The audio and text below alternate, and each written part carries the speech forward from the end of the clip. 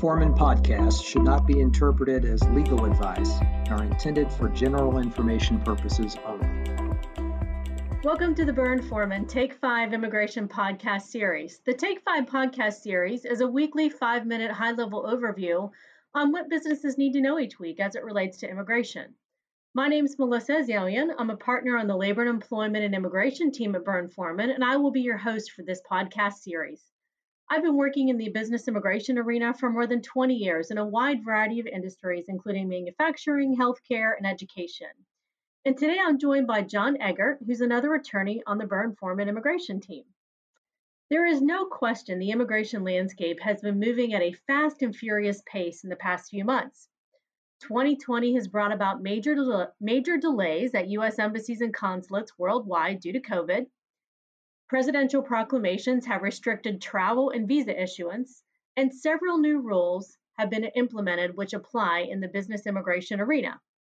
Our goal on this podcast is to provide you with up-to-date, cutting-edge information on business immigration issues. So today, John and I are going to talk about some recent immigration developments, including some new rules that have been implemented, and those which have been blocked by various courts over the last year.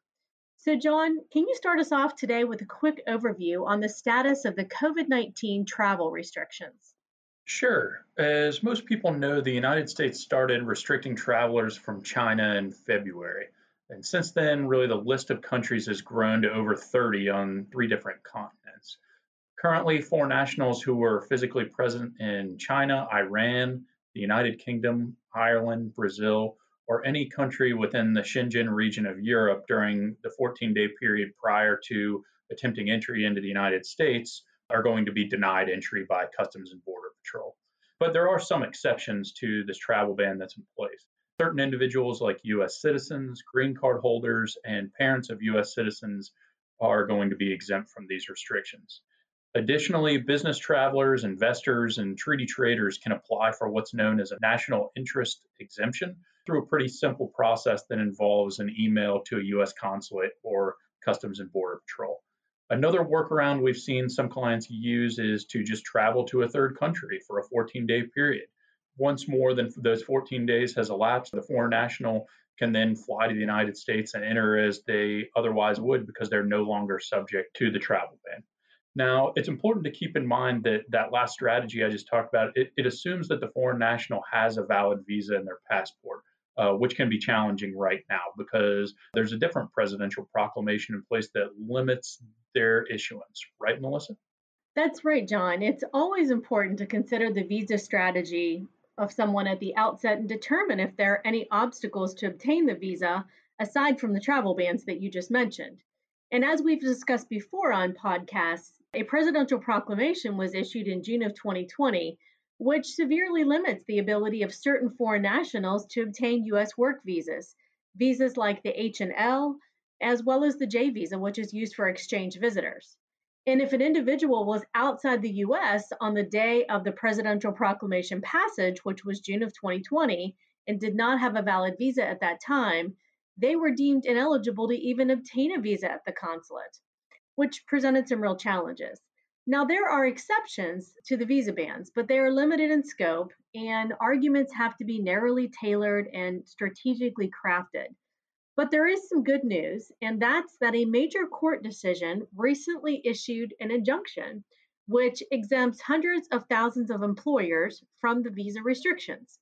And without getting into too much detail, the summary of this decision is that if a business is a member of the National Association of Manufacturers, the U.S. Chamber of Commerce, TechNet, Intrax, or the National Retail Federation, at least for now, the business and the employee that they seek to bring to the U.S. may be exempt from the proclamation dealing with the visa ban because of this injunction. So it's a great time for employers to quickly assess whether this injunction might apply and whether they can now bring H, L, or J visa holders into the U.S. Now, John, we've been hearing a lot about some changes to the premium processing program. So can you tell us a little bit about what that is and what these changes might entail? Yeah, and I think this is also kind of some generally good news from the Immigration Office. Premium processing has been around for years, but it's kind of been limited to certain types of visas and certain types of green card petitions. For those that might not be familiar, premium processing is kind of a fast track filing process where petitions are expeditiously approved in a 15-day period. And right now, the premium processing fee is kind of an additional $1,440 on top of the normal filing fees that you would see. Under this new rule, there's been an expansion of premium processing, which is really good news for employers who are frustrated by the long waits they're experiencing to find out if their applications are going to be approved. One big classification of positions that this new rule will benefit is multinational manager green cards. These types of positions are routinely utilized to transition an employee from a temporary L1A visa to a green card. And prior to this new rule, these types of multinational manager green card petitions were taking almost a year to be decided. Under the new rule, employers can get decisions as quickly as 45 calendar days, which is really, really good news. Foreign nationals applying for national interest waivers can also take advantage of the new expedited decision-making process by paying an additional $2,500 fee. Some of the other categories that are going to be newly eligible for premium processing are foreign nationals applying to change their status and those who are applying for work authorization. And really, the work authorization in particular, I think, will be a big help for those F1 OPT employers that find themselves waiting on the immigration office for months to approve their student workers' employment authorization document. Now, I will say the one downside with this new rule is that it's going to increase the premium processing fee for those applications currently eligible for the program, and it's going to increase them from $1,440 to $2,500. So as you can see, that's an increase of over $1,000, which is a big deal. So the big change there with premium processing, but the Department of Labor has also recently implemented a new prevailing wage rule that is going to have a major effect on H-1B visas and green cards, right, Melissa? Yes, John, there is a new rule in this area. So remember, the prevailing wage comes into play because employers have to pay what we might call a floor wage to H-1B and green card beneficiaries when they sponsor them. And that's essentially the market wage for the position. The Department of Labor keeps a database listing various occupations and their corresponding wage levels, and that's how the prevailing wage is determined. So, with the prevailing wage rule, the most significant change for employers is going to be that there are potentially higher prevailing wage rates that they now have to pay to H-1B and green card beneficiaries. Before the new rule, the Department of Labor set the prevailing wage for an entry level H-1B employee at the 17th percentile of the wages paid to workers in the same occupation and in the same geographic area. Well, this new rule increases that entry level wage to the 45th percentile. The new prevailing wage rule will also apply to green card sponsorships. Now, the new wages go into effect immediately for new petitions, both H-1B and PERM petitions being filed, regardless of whether they are new filings or extension filings. And those petitions that have already been approved are not going to be subject to the rule until they're up for renewal. We've heard of potential litigation to prevent enforcement of the new rule, so stay tuned as to whether the new rule may be challenged. So we've talked about the H-1B a couple of times today, but the Department of Homeland Security recently issued a new rule that changes the definition of specialty occupation. John, can you tell our audience about that? Sure. In reality, we've kind of been expecting this new rule for some time from the Trump administration, and they've kind of finally decided to move it forward to take effect in mid-December. Generally, a position qualifies for an H-1B visa if it requires at least a bachelor's degree in a specific field. And what this new rule first does is it tightens the restrictions on what types of jobs are going to qualify for an H-1B by not permitting those positions to require a general degree. So, for example, a position that requires a simple business administration degree without some sort of further specialization would not qualify for an H-1B visa under this new rule. In the past, employers could demonstrate a position met the H-1B position requirements by showing the degree requirement would be common to the industry. Under this new rule, however, that option has been eliminated. So that's another new change with this rule.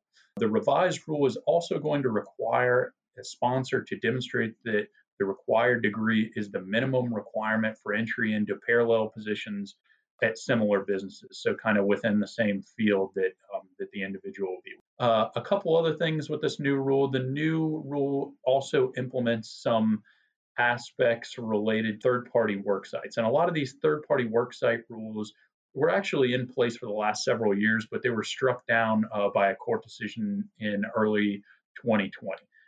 And under this new rule, those employers who place H-1B employees at third-party work sites are going to be required to demonstrate an employer-employee relationship exists, but through things like contracts, work orders, or similar evidence. The new rule is also going to re-implement a requirement that their sponsor provide an itinerary for the H-1B employee working at multiple work sites, kind of demonstrating when the individual will be at different work sites during the week and what they're going to be performing and that type of thing on the itinerary. One of the bigger changes to this new rule is that third party worksite petitions will now be limited to a 1 year validity period. And that's different from the typical H-1B petition that is limited to a 3 year validity period. So as you can see, lots of changes in the H-1B arena. And as with the prevailing wage rule Melissa just talked about, we'll have to see if these rules are going to be challenged in the courts in the coming weeks to see if the kind of changes are really going to last for the long term. Well, thanks, John, for those updates. And it's really helpful just to, I think, go through this for our audience listeners, just so that they know, what the new rules are and what might be coming down the pike. So that wraps up our Take 5 immigration update for this week. We hope this update's been helpful as we strive to cover business immigration issues at the forefront. And if you would like to see any topics addressed or have questions, you can reach me at mazallion@burr.com or John at jeggert@burr.com, or any other Burr Foreman attorney. Also, to find podcasts, webinars, and legal resources on immigration, please visit our website, burr.com. This series is also available on Apple Podcasts. Thank you for listening and have a great day.